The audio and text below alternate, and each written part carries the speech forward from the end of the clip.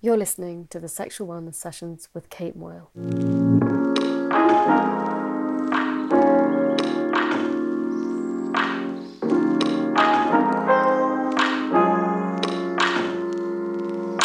This episode was brought to you by Day, the gynae health research and development company raising the standards of female healthcare. Day is on a mission to bridge the gender gap in medical research and innovation, starting with period pains. Period pains affect 9 in 10 women in the UK, and Day is the creator of the world's first clinically validated cramp-soothing CBD tampon, developed as a targeted solution for period cramps. People with periods deserve tampons that are safe for both your body and the environment, which is why Day tampons are fully sustainable, made with certified organic cotton and sanitised for safety to reduce the risk of TSS. You can get £5 towards your first box when you sign up for their flexible subscription service with the code SWS5. To learn more and to subscribe, visit their website, yourday.com. The focus of most conversations around the subject of sex and our sex lives are around partnered experiences. And so today, my guest and I are going to be talking about the relationship that we have with ourselves, solo pleasure, masturbation, and self-pleasure. And I am thrilled that my guest for this conversation is the wonderful Daisy Buchanan, who describes herself as a self-pleasure enthusiast and is author of new book Insatiable, which was described on its cover as a raucous unravelling of female desire and bodily pleasures in all their maddening complexity. I have read Insatiable and I can tell you it doesn't hold back. It unpacks ideas, narratives, expectations, the reality of masturbation, sexual fantasy and sexual exploration. So, Daisy, I guess I wanted to kick the conversation off by asking why you think that it's important that we still have erotic content and pleasure exploration in our books. I think what's really interesting, what's really surprised me is people oddly feel much more comfortable with sex on a screen than on a page. I think that even though it's not, necessarily particularly graphic, we have seen a lot of sex on TV. TV's got a lot sexy. I loved Normal People, of course, Bridgerton, and even in, I absolutely loved I May Destroy You, and I thought that was so powerful and moving because what it did so brilliantly is it was a story about sexuality and a woman who has been through sexual trauma but also is still seeking sexual pleasure. And so I think maybe books are hopefully catching up a little ways. I did think that I also loved the book of Normal People, but I felt like I don't remember all the sex being in there, but it's right there on the screen. And I think that when you encounter sex in a book, your imagination is doing so much work. I think that we're always looking for entry points. I'm sorry, that's a horrible pun. To avoid that whole area. But we want to put ourselves in the story. I love sexy books. I love reading them. Growing up, I sought them out and I invented my own sex scenes in the books that I read and I loved, and I wanted sex scenes to be in them. In Emma, there's a part where Frank Churchill gets a bit fresh and there's some notion of the idea that he made love to Emma in a horse-drawn carriage. Now, I realised that in the parlance of the day, in the at that century, make love simply means, oh, you look very beautiful tonight. That's a fine pair of gloves. It doesn't mean what we think it means. But when I was, 12, I was like, they made love. I knew Jane Austen was dirty. So I really wanted to write a book that had that element of it. There was some sort of fantasy that I loved Julie Cooper. I loved Jackie Collins. And I think I love every fantasy aspect of that universe, the sex, but also everyone's in a beautiful house. People are in the middle of the World Show Jumping Championships. They're staging a big boardroom takeover. A lot of the erotica, it's maybe historical or there's lots that's sort of within like the realms of sort of fantasy, either science fiction or magic. Lots of people, that tickles their pickle. All power to their elbow. I'm delighted. I've got lots of friends who love that genre.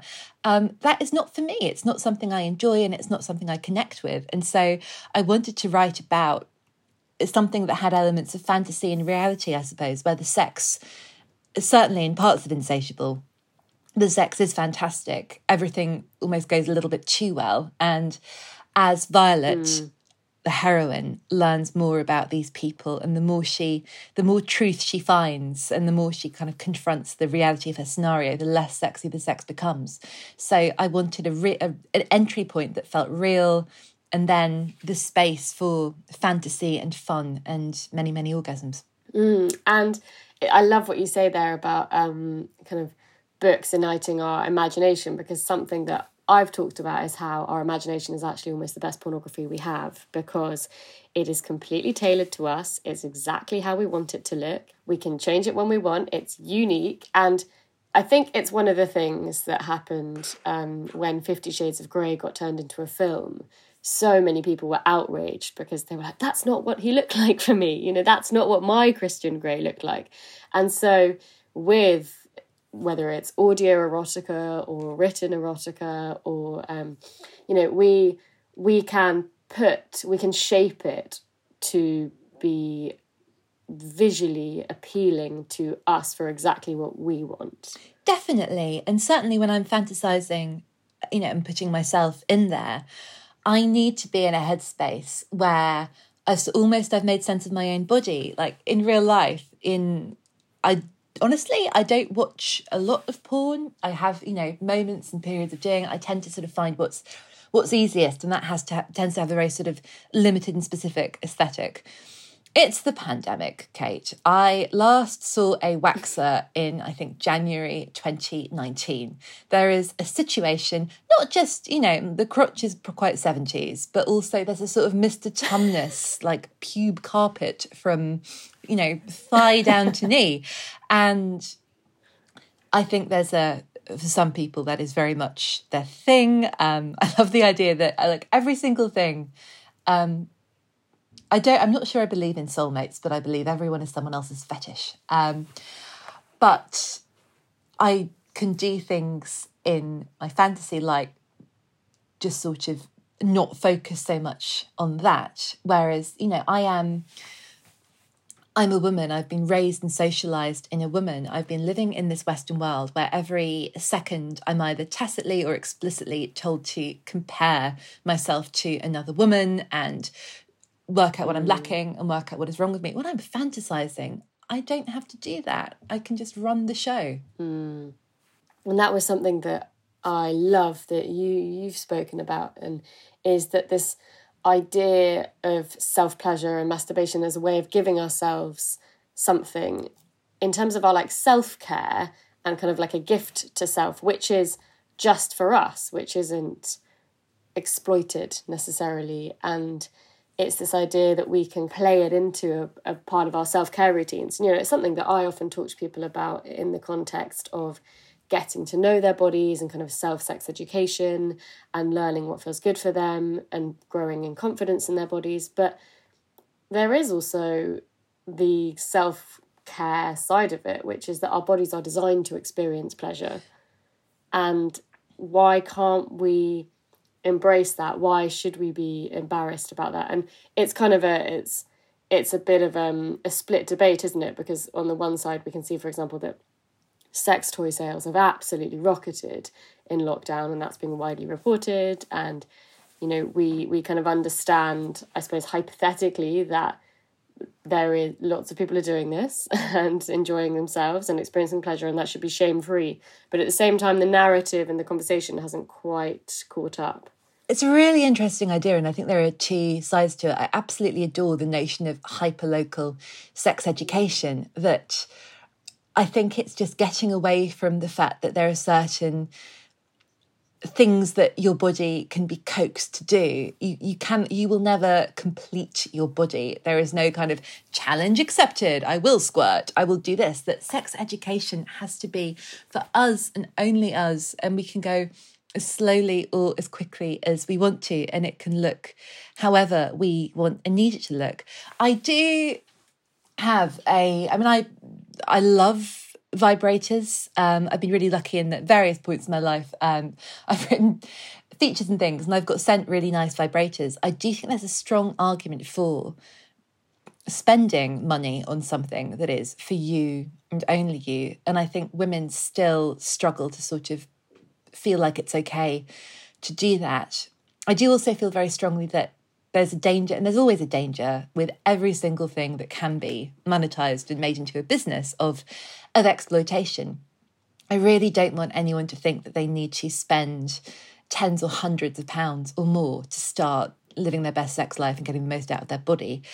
However, I wonder whether that in some way sort of legitimizes it, that we're not quite there yet in terms of talking about masturbation and yearning and desire and fantasy and the rawness of it and the messiness of it. But if, the Guardian and the Evening Standard can have their 10 best budget vibrators roundup, and it's starting something, it's normalizing something, and you're like, well, if other people are spending money on a bit of kit, and also if I've spent money on a bit of kit, then I should probably have a go at this. And it's that, because it's quite lonely, I think. We're just in no way now. It's ironic because I was going to say we're not used to spending any time on our own. I mean, for some people, that is all this last year has been, but we're never really alone, are we? We're hyper-connected through an array of screens and various things. And it's, again, I think the biggest self-care aspect isn't just feeling good and either whether that leads to an orgasm or not. It's being really happy, spending time by yourself and not needing validation or, I don't know, I think we're really conditioned to believe that we should always be either giving something out or responding to some criticism, or it's really important to have community, but I think that we value that community so much more when we can really love and honour ourselves and ourselves alone and act just for ourselves. And I think that is why I wanted to have an episode around the topic of solo sex, masturbation, self-pleasure, whatever name we want to give it, because I think it's a thread that goes through lots of the conversations that I have, at least, on this podcast and, in my work. But it doesn't feel like it's ever kind of explicitly the topic of the conversation. And I know it's something that you're obviously having conversations about in relation to the book, because, for me, I was actually talking to someone about this yesterday, how one of the opening scenes or, opening chapters is she's in the loo at work, masturbating to some messages that she's exchanged with someone on Tinder.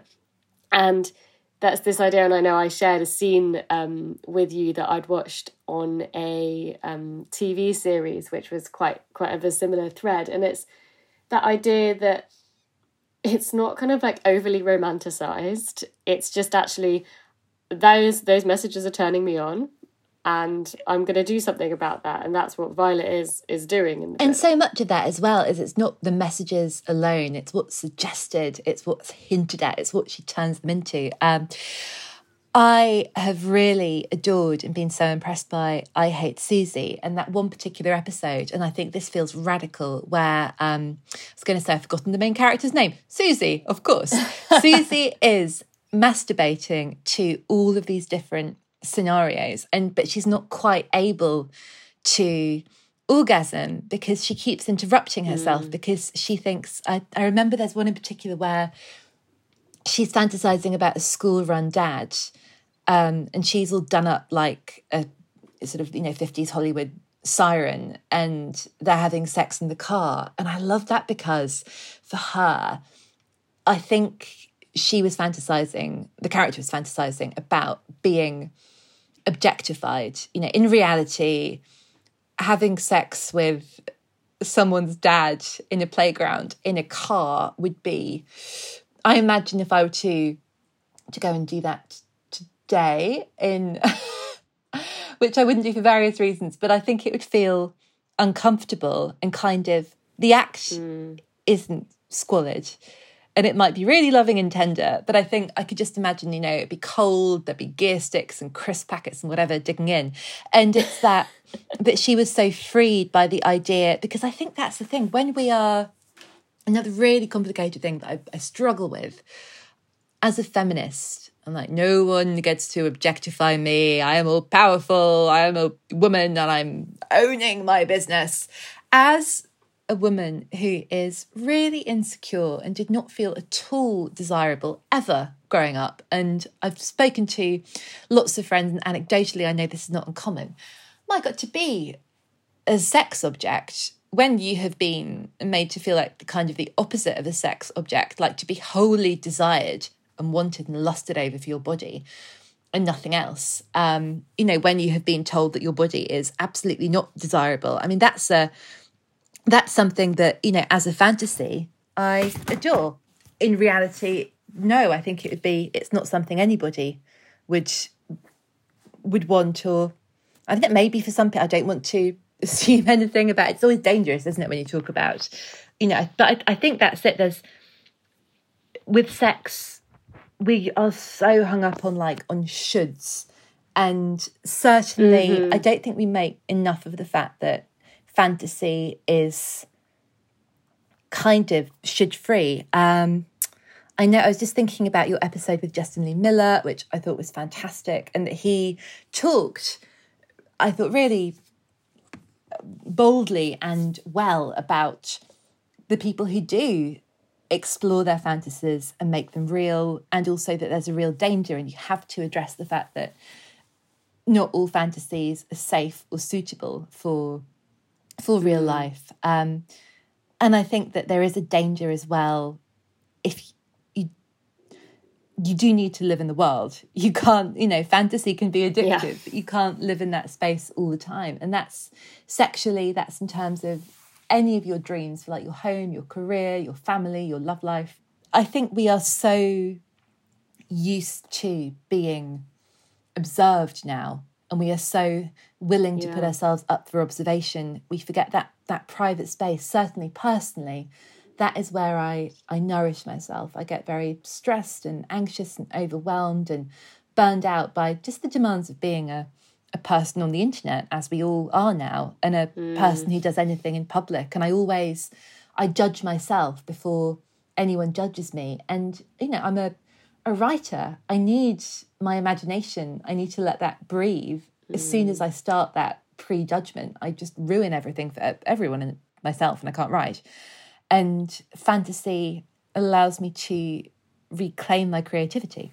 And I love that. I love that. It's kind of, it's like escaping into imagination, isn't it? And I think that I love what you said about the word should, because for me, anyone who has listened to my podcast or worked with me will be like, stop saying this. We've heard you say it a million times before. But should is a banned word in my therapy room. And when it comes up, I always say, but who said should? Why should we? Why should I? Why do you think that you should? Where did that message come from? And breaking down those shoulds, I think, plays a big part in psychosexual therapy. So that idea of that encroaching even on our exploration when we are on our own with no one else to consider apart from ourselves is in itself, I suppose, an indication of how we need to protect that space, or allow ourselves, or give ourselves permission to have that time, that space. And that kind of links to self-pleasure, doesn't it? And a large part of what I think a lot of people struggle with, and it does feel we're making the changes, and it does feel we're getting there. It does feel like with books like yours and articles, and I do think there was that kind of whole 50 Shades kind of bomb that went off that really kind of pressed fast forward on a lot of conversations as well, was I shouldn't be doing this, or I should feel guilt, or I should feel shame for doing this. Whereas actually, I think people who feel confident and that they're experiencing pleasure and then they are enjoying a sexual relationship with themselves actually report that has a really positive impact on lots of facets of their life, whether it's stress relief, whether it's just that relationship with themselves, whether it's self-confidence, whether it's the impact on sexual experiences with another person. And I think that there is also a lot of women I work with, for example, say, well, I've never masturbated, or I've never done that, or that's not for me, or I've just never tried it. And there's also a feeling of like a shame or embarrassment or a silliness about that, because it's kind of I don't know, I've got an image of like a seesaw in my head. It's kind of like we're on one side or the other. And how do people just work it out? You know, how can we just be like, okay, well, I'm going to work out what's good for me. I'm going to work out what works for me, what I enjoy, and not feeling we need to prescribe to someone else's way of doing it.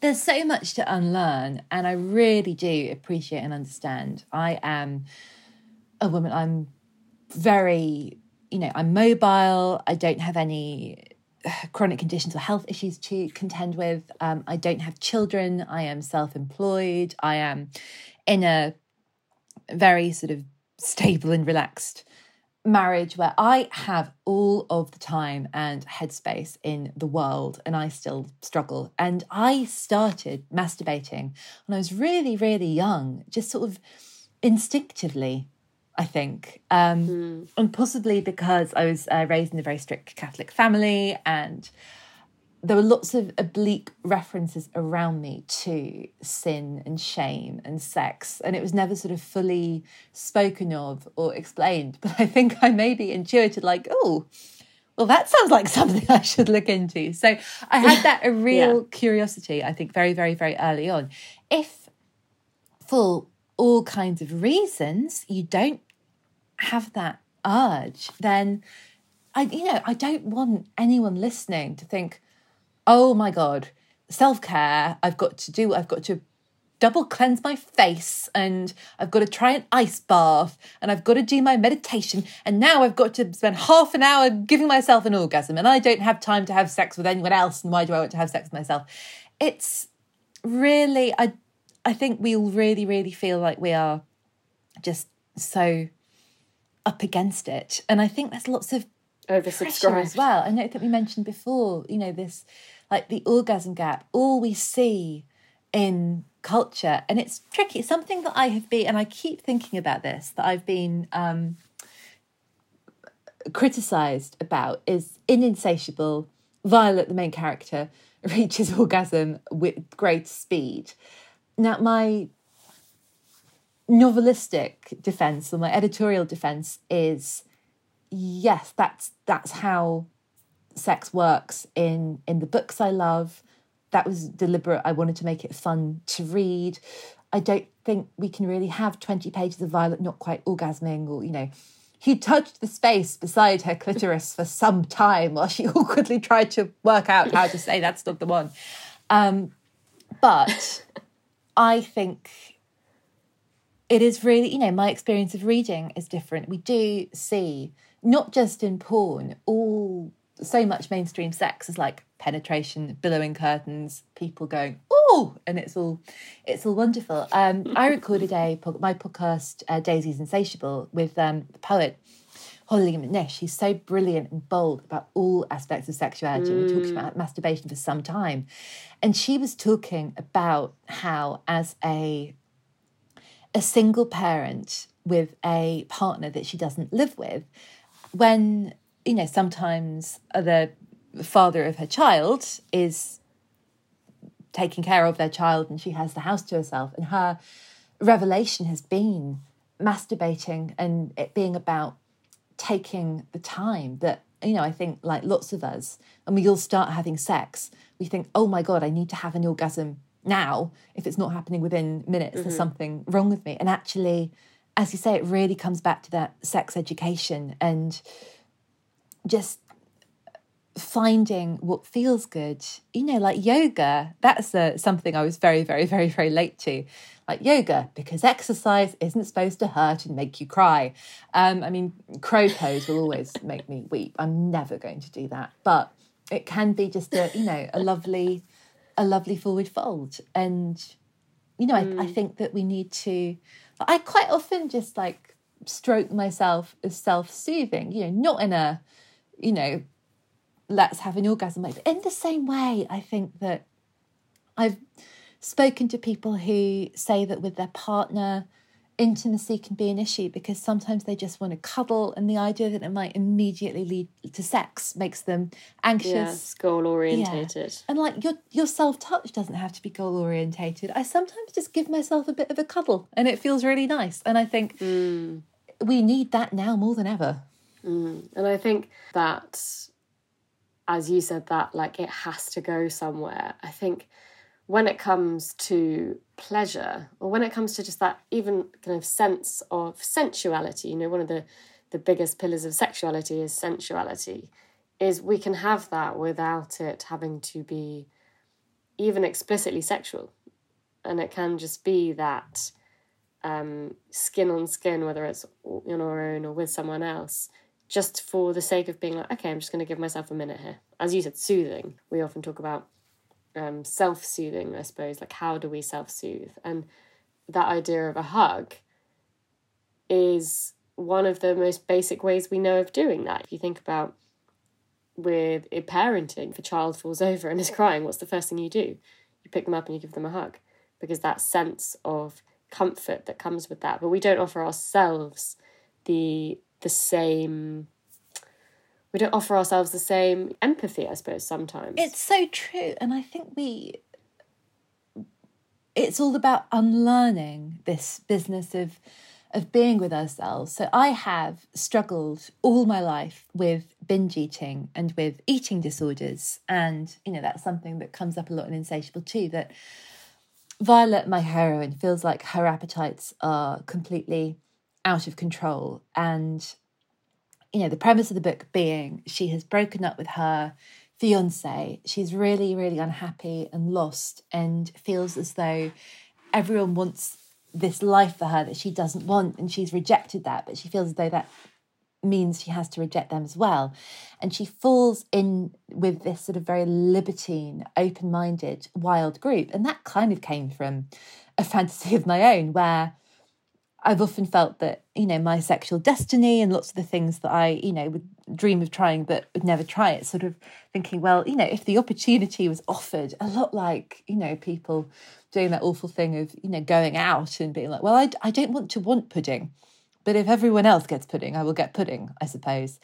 But Violet, there are points in the book where she binges, she feels as though she cannot trust herself around food, and that even though she's, you know, I like to think a very intelligent character, you know, I'm very, very fond of her, but she doesn't have a relationship with food as a nourishing thing. She believes she's got to constantly police herself and to starve herself. And that's an act of her trying to just pay attention, trying to like fight something that she's ashamed of.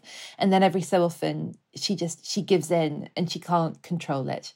And certainly with my own binge eating, when I've done that, and honestly, I don't ever want to say I'm over it. I think it's something that I've got to live with. But I've worked so hard on my mental health. And I started doing that work it was towards the very end of 2018, and I just got to a point where I thought, I can't live like this. I can't keep lurching from diet to diet. I can't be miserable and out of control, and I can't pretend that it's balanced to starve myself all day and then have pizza and wine and a vast bar of chocolate in the evening, and I don't feel happy in my body and I don't feel in control of my body.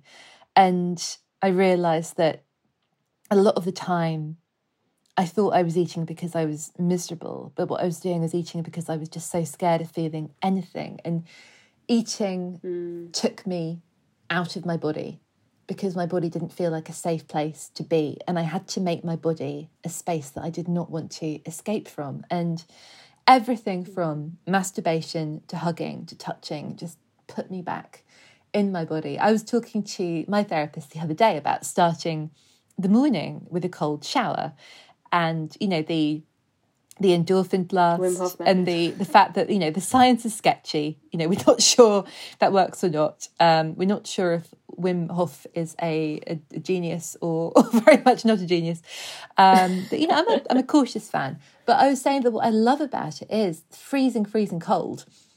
It's always a bit of a shock. I don't exactly look forward to it, but it makes me feel, it puts me in my body, and it reminds me I don't want to escape anymore. And I love that. It's that kind of like shock factor, isn't it? And I think, you know, thinking about how people use masturbation or self kind of pleasure, you know, I think it's always interesting to think how people use it, because again, I think this is part of the conversation, is about people being in their bodies. Is I often talk to people who say, oh, I only use it as stress relief, or it's like scratching an itch, you know, it's you know, like I have that feeling, I have that desire, I feel the need for a release. And, you know, I'm talking about female masturbation here, and I almost disassociate. I do it and then it's done, and it's not a act of anything apart from scratching that itch. And then I have other people who are trying to learn about their bodies and self-educate, or are using guided audio exercises or apps like Furly, and they're trying to discover what they want. Other people who are trying to learn how to, for example, orgasm, or are working on themselves in a more kind of pleasure-focused way. And then other people who, it's like a gift to themselves. It's something for themselves, something they enjoy, something they feel they deserve, and they give themselves the time and the space for it. And some people who say, oh, I just do it every night before I go to sleep. It's just my routine. So it's also, I think, a big part of this conversation is about saying, finding what works for you also in terms of how, not just, you know, the practicalities of what you're doing or how you're touching yourself or if you're using a sex toy or not, but what does it offer you? And a bit like the motivations that we have for partnered sexual experiences, there isn't just one. I love that. I think that's really great. I'm a huge fan of the behavioural expert Sharu Izadi, who talks about binge eating, and in her books, especially The Last Diet, and she wrote a brilliant book called The Kindness Method. And what she says is just any habit that, you know, whether it's a good habit, habits, to have a habit is not inherently good or bad. Habits have different effects and sort of impact your life in different ways, but every single thing offers you something. And the best way to start, whether it's dropping a habit or changing a habit or starting a new habit, is thinking, well, what do you want out of it? What's its function? What will it offer you? And quite often we just think, you know, no, I'm going to stop doing it, or, you know, I'm going to make myself run every morning or whatever it is. And we don't really go beyond to think about the result of the ritual. I mean, I think that masturbation is the world's most underrated sleep aid. If I try any, like a herbal pill or anything, I feel really hungover the next day and I sort of crash into furniture. Whereas, you know, quite often that is what I do. If I wake up in the night and I can't get back to sleep, I give myself an orgasm. And I suppose I'm very aware of people who are maybe new to masturbating, or maybe anxious about the result. But it's, you know, I think it's really heartening to hear that lots of people, you know, it's a routine thing and it's functional. And I think that's it, that maybe as a conversation, it's a taboo, but there are plenty of women who are just going about their lives and getting on with it and making it a treat. I mean, I find as well that if as a freelancer, it's a good alternative to a nap. I think it's Caitlin Moran who christened it the freelancers lie down.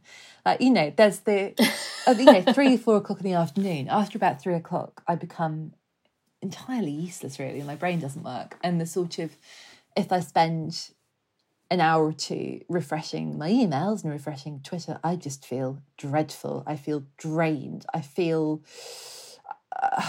the only way I can describe it is, it's spiritually as though I've been queuing outside a petrol station for hours in the grey, driving rain, and they've run out of, I don't know, Haribo sours.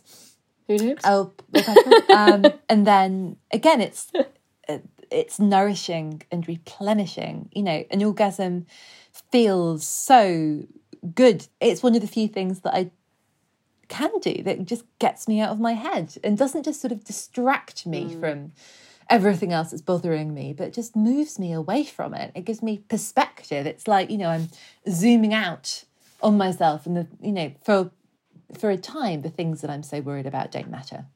Almost like it's almost a bit like clicking on the refresh button, isn't it? And Nan Wise, and Nan Wise describes it as a peak pleasure experience, but a body and brain experience. And I think, you know, the benefits of not just orgasm, but touch and pleasure are neurochemical releases in the brain, which, for example, have functions like making us feel closer to the person we're with, or, you know, perhaps with ourselves, or, you know, relaxation, impact on cortisol levels, and aid sleep. So we do know there are also neurochemical benefits to this. But I think that, I suppose it's, why do you think that we need to be having these conversations? Because I think what we've historically seen, and again, this is something that comes up, I suppose, not just in my therapy room, but in conversations time and time again. And I can remember it even being the narrative, boys or men masturbate, and it's kind of commonly talked about and just always there and just always known. But it being something that kind of, at least when I was at school, like young teenage girls kind of pretended that they didn't do, but everyone was doing. And it was kind of like a joke that, or kind of normalised that all the guys were at it, but something that the kind of women shouldn't be doing, or the girls shouldn't be doing, at least to the same degree. And that kind of playground, whether we talk about it as playground banter or, you know, earlier conversations, can be quite impressionable on us, how we think and how we feel about sex and our sexual experiences. And we can kind of carry a lot of that stuff with us. And we're in such an interesting time in terms of sexual wellness and sexual well-being, and it being, you know, a big topic. I'm not saying that it means that people still don't raise their eyebrows when I tell them what I do for a job, but that why do we think that female pleasure has taken a bit of a backseat? And are we nearly there in that changing? I will never forget having a conversation with my friend. I think we were both 15 or 16, and we were talking about a classmate, a mutual friend. We were bitching, and the friend I was speaking with said something like, you know, don't tell anyone, but, you know, I do, but I'd only ever do it like over my pants. I'd never actually, you know, get in there. And then she said, Caroline does it like properly, like, ew, imagine touching your own body. Oh my God. And I was, you know, frequently getting stuck in, and I did the, oh, how awful. Yes, you know, it's fine over the knickers, but, and I believe that even now, a sexual woman is a dangerous woman. I think that even the sexually liberated women we see all around us, like, you know, I loved WOP, and I think, you know, Nicki Minaj and Megan Thee Stallion and, you know, Ariana Grande are doing such great things. And I think there are lots of those women in the mainstream who I sincerely hope they feel empowered by what they're doing. Having seen that Britney documentary, I'm not so sure. But what we are shown as being a very sexually confident and empowered woman is also the most desirable woman a heterosexual man could possibly want. You know, it's still the sort of the messiness of female desire is really not something we see. And I think that as women, we're so vulnerable. I've really felt it with, you know, with Insatiable coming out, you know, like, I'm not sure I'm sexy enough to have written a sexy book. Like, to be a woman and say, I am horny and lust-filled and DTF and I want everything. You know, will we be permitted to have that? We're not permitted to have many things. You know, it's in the workplace, you know, back to eating, all of our appetites. It's like, well, if you're good and perfect and you've got big tits and boys like you, then you might have some stuff. But other than that, we're holding it back. And so, you know, that's I think still now the hardest thing for women is, and I think this is slowly getting a little bit better and a little bit broader, but it really is fairly slow progress. To say that you desire, we don't even when beautiful women say they're beautiful and desirable, we don't like it. We get very upset. We've sold women a pup. We're like, we need you to be confident. We need to take you to take responsibility. But as soon as you start actually being confident. As soon as we see you liking yourself, we're like, it's a trap, it's a trick. You can't have that. And so I think that's maybe what's happening, where we're all, hopefully, I truly hope we're all bringing ourselves to orgasm on a nightly or weekly basis and having a lovely time. But to say, I like to get my giddy up is to say, and I think I'm hot. It's like, I always think of poor Keira Knightley in Love Actually, in her, what does she say? I look quite pretty, don't I? And a million people are like, oh, you cow, you can't say that about yourself, even when it's Keira actual Knightley. And that we are not we're never allowed to be the gatekeepers, and we can secretly be the gatekeepers of our own sexuality and own it and revel in it. But it's really, really hard to do that beyond closed doors. And it's that assumed sexuality, isn't it, that we kind of do without even thinking about it. So, as you said, like the way that someone... The reality is we cannot tell anything about someone's sexuality just by looking at them. We will never know what's going on in their heads. We'll never know what is in someone's sexual imagination and what turns them on unless they explicitly tell us. But we have this assumption based on how someone appears about, I think, the kind of sex they might have or the sexual person that they are. Did you ever read Are You There, God, It's Me, Margaret by Judy Blume? And Laura, her classmate Laura, has boobs and no one else has boobs. And they're all convinced. What is she goes behind the A&P with these boys. I found out that the A&P is a small supermarket, I believe like a cost cutter. And I was like, what's the A&P? Is that a sex thing? That sounds like, like going down to the levee in American Pie. But right at the end, we learn that Laura is a Catholic and she's never been with any boy, and her beauty and her big breasts are just a curse and they make her miserable, and everyone just projects the sexuality on her. I love Judy Blume so much. I still read Judy Blume. I just remember all of the covers of those books and everything. But yeah, there is that, like, that's like those perfect, there's a perfect example of those assumptions, isn't it? And I think that, maybe what we're saying as a part of this conversation is that actually solo sex lives can offer people, and I mean people here, I don't just mean women, an opportunity to reclaim all of that just for them.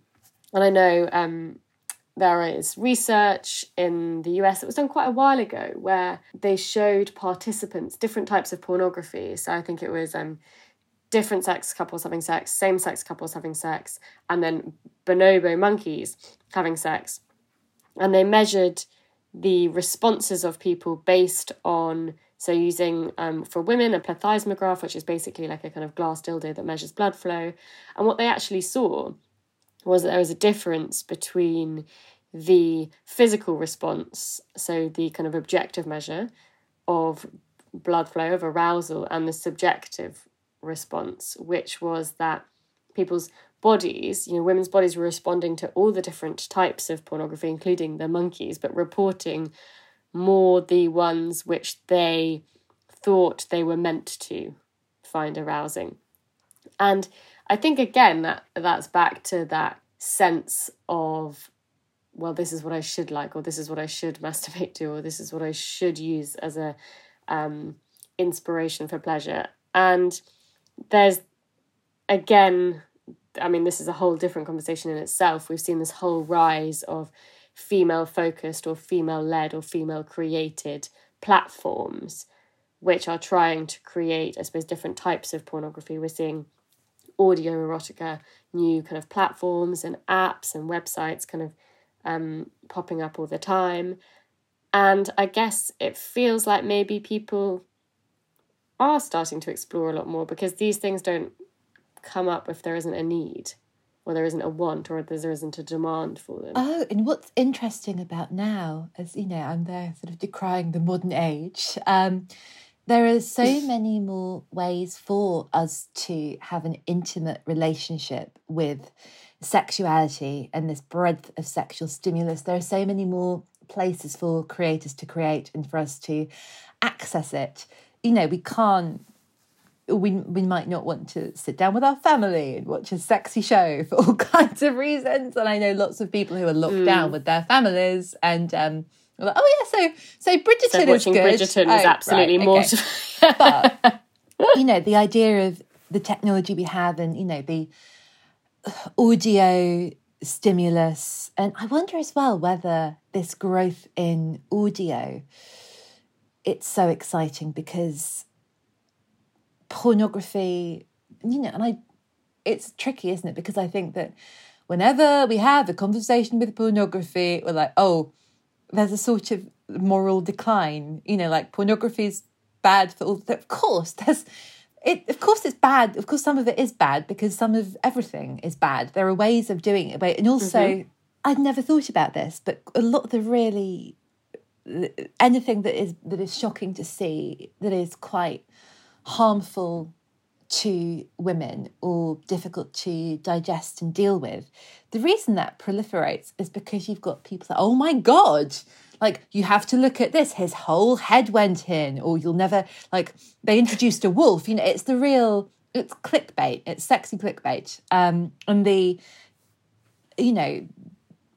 fairly tender, simple, something that is, quite arousing, but maybe more subtle and relatable and enjoyable to watch, that doesn't get that shock factor audience. And so I think that audio, perhaps for women especially, and I think that, back to the bonobos, I've certainly been really turned on by porn in the past. I know lots of people do, but it's that sense that we go in, I think, feeling excluded, and we're told the social message we get is that's not for us. Audio is new, and audio feels a little softer and more accessible, and we get to kind of feel our way in, and we're not being presented with the limitations of an image. We've still got that space to fantasize and dream and put ourselves in the picture. And I think the kind of bonobos thing was about kind of examining, I suppose, physical arousal, but it's something, I think it's Emily Nagoski that says, not everything that is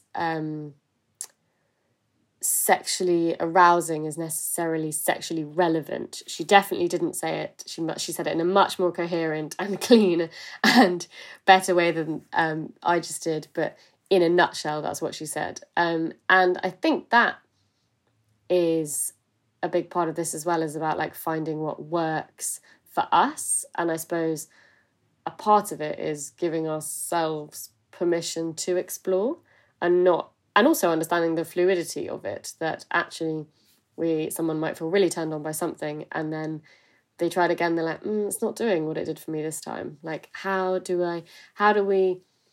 think there's something around that openness to explore and the variety that can also be brought into solo sex lives. That is an important thing to mention, because I think there are also ideas that, okay, well, we find a way that works and that's what we just do and repeat and repeat and repeat. And, the representations I think we often see of masturbation, for example, on screen are a bit like that. They don't show the range or the breadth of the fact that someone can be turned on by numerous things, or one thing one day or one thing another. And I think that that's also like a part of normalising this conversation. And I loved what you said to me. I'm not an expert, I'm an enthusiast. And I guess I would love, I suppose, maybe that to be a bit of what people take away from this conversation, is to feel open and free to explore this side of your sexuality on your own terms. I really, really hope so. And I think it comes back to that idea that sex education is for us and it's lifelong, and it's not it's not binary, it's not straightforward. There are not things to know, to really revel, I suppose, in our differences and it's like having a happy secret, I think, about your own body and your relationship with that. And it's taken me a long time to get to that point, and it doesn't always feel as happy as I'd like it to be, the secret. But yeah, I think we do get so hung up on the should, on this idea that it's us versus this sort of huge, perfect gang of everyone else who just knows what they're doing and presses the right things and gets there and never thinks about anything a little bit, weird or untoward. But we're all, freaks and deviants, and we all feel awkward and self-conscious and anxious. And the gorgeous trick of masturbation is we can make all of that work for us, and that becomes an asset and not a liability. I love that. Well, I mean, what a point to finish on.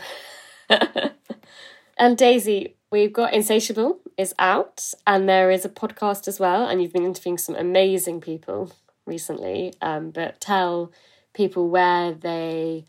I suppose actually I'd love you to tell people what they can expect from Insatiable, and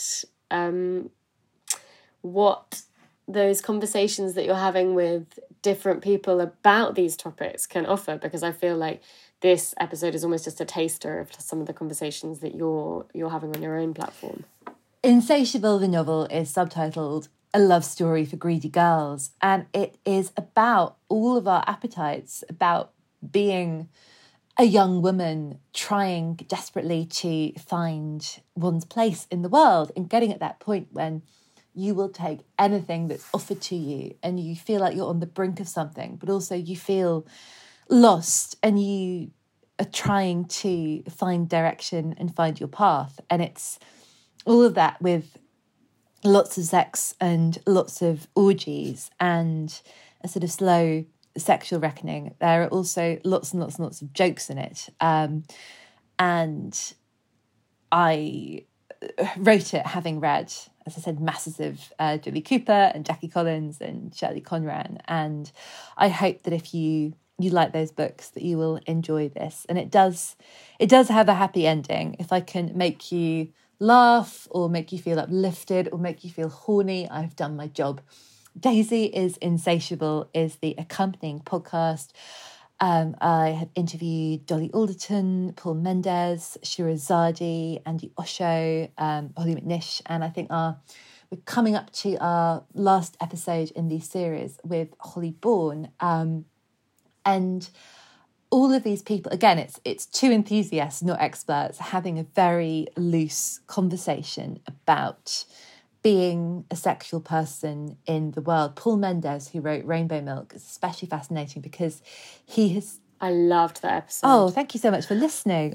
Paul has been a sex worker. He's a writer now, but it's a novel, but it's quite autobiographical. He grew up in a very strict Jehovah's Witness family, ran away to London when he was 17. And it's kind of about identity, that, the racism he experienced as a black man, the homophobia he experienced as a queer man, and how he, as a sex worker, that's not something that he felt ever ashamed about, or, there were points when he was very vulnerable, there were points when he was exploited, but he chose to do that job because he revelled in the sexual connection that he had with his clients, and kind of at points got off on the risk of it. And Rainbow Milk is a fantastic book, and I strongly recommend that.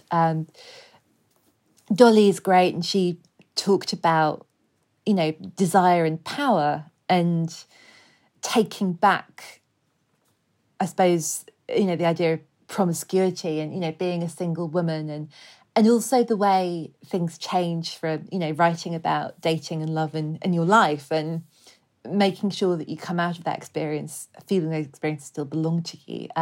Really excited about the coming episode with Holly Bourne, because her latest novel, which I loved so much, Pretending, it's all about trying to find sexual empowerment after an experience of abuse and trauma. And Holly has done lots of work with girls and young women who have experienced sexual trauma and abuse and are sort of coming through it. And about how we can be sexual people in the world, where our sexuality can also make us very, very vulnerable. So I think all of the conversations are really different, and I love them because they're quite raw and quite messy. No one really has any facts for me. No one is saying this is how it is. It's a real conversation about how sex, it's something we all experience uniquely. And I know that sounds so obvious, but I think we forget that. No, I think we really do. And I love that you've used the word messy, because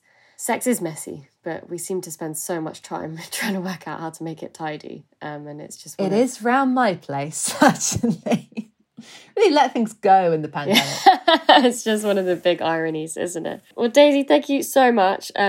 Do, guys, check out the book, check out the podcast. I can really, really recommend all. And Daisy, thank you for having this conversation with me. I knew as soon as we spoke that you were going to be a great person to have it with. And yeah, I hope everyone feels inspired to explore. Kate, thank you. It has been a pleasure in every sense. I hope you enjoyed this episode of the Sexual Wellness Sessions. If you'd like to join us for more conversations, you can click subscribe on either Apple or Spotify podcasts. And if you have a moment, please leave us a review.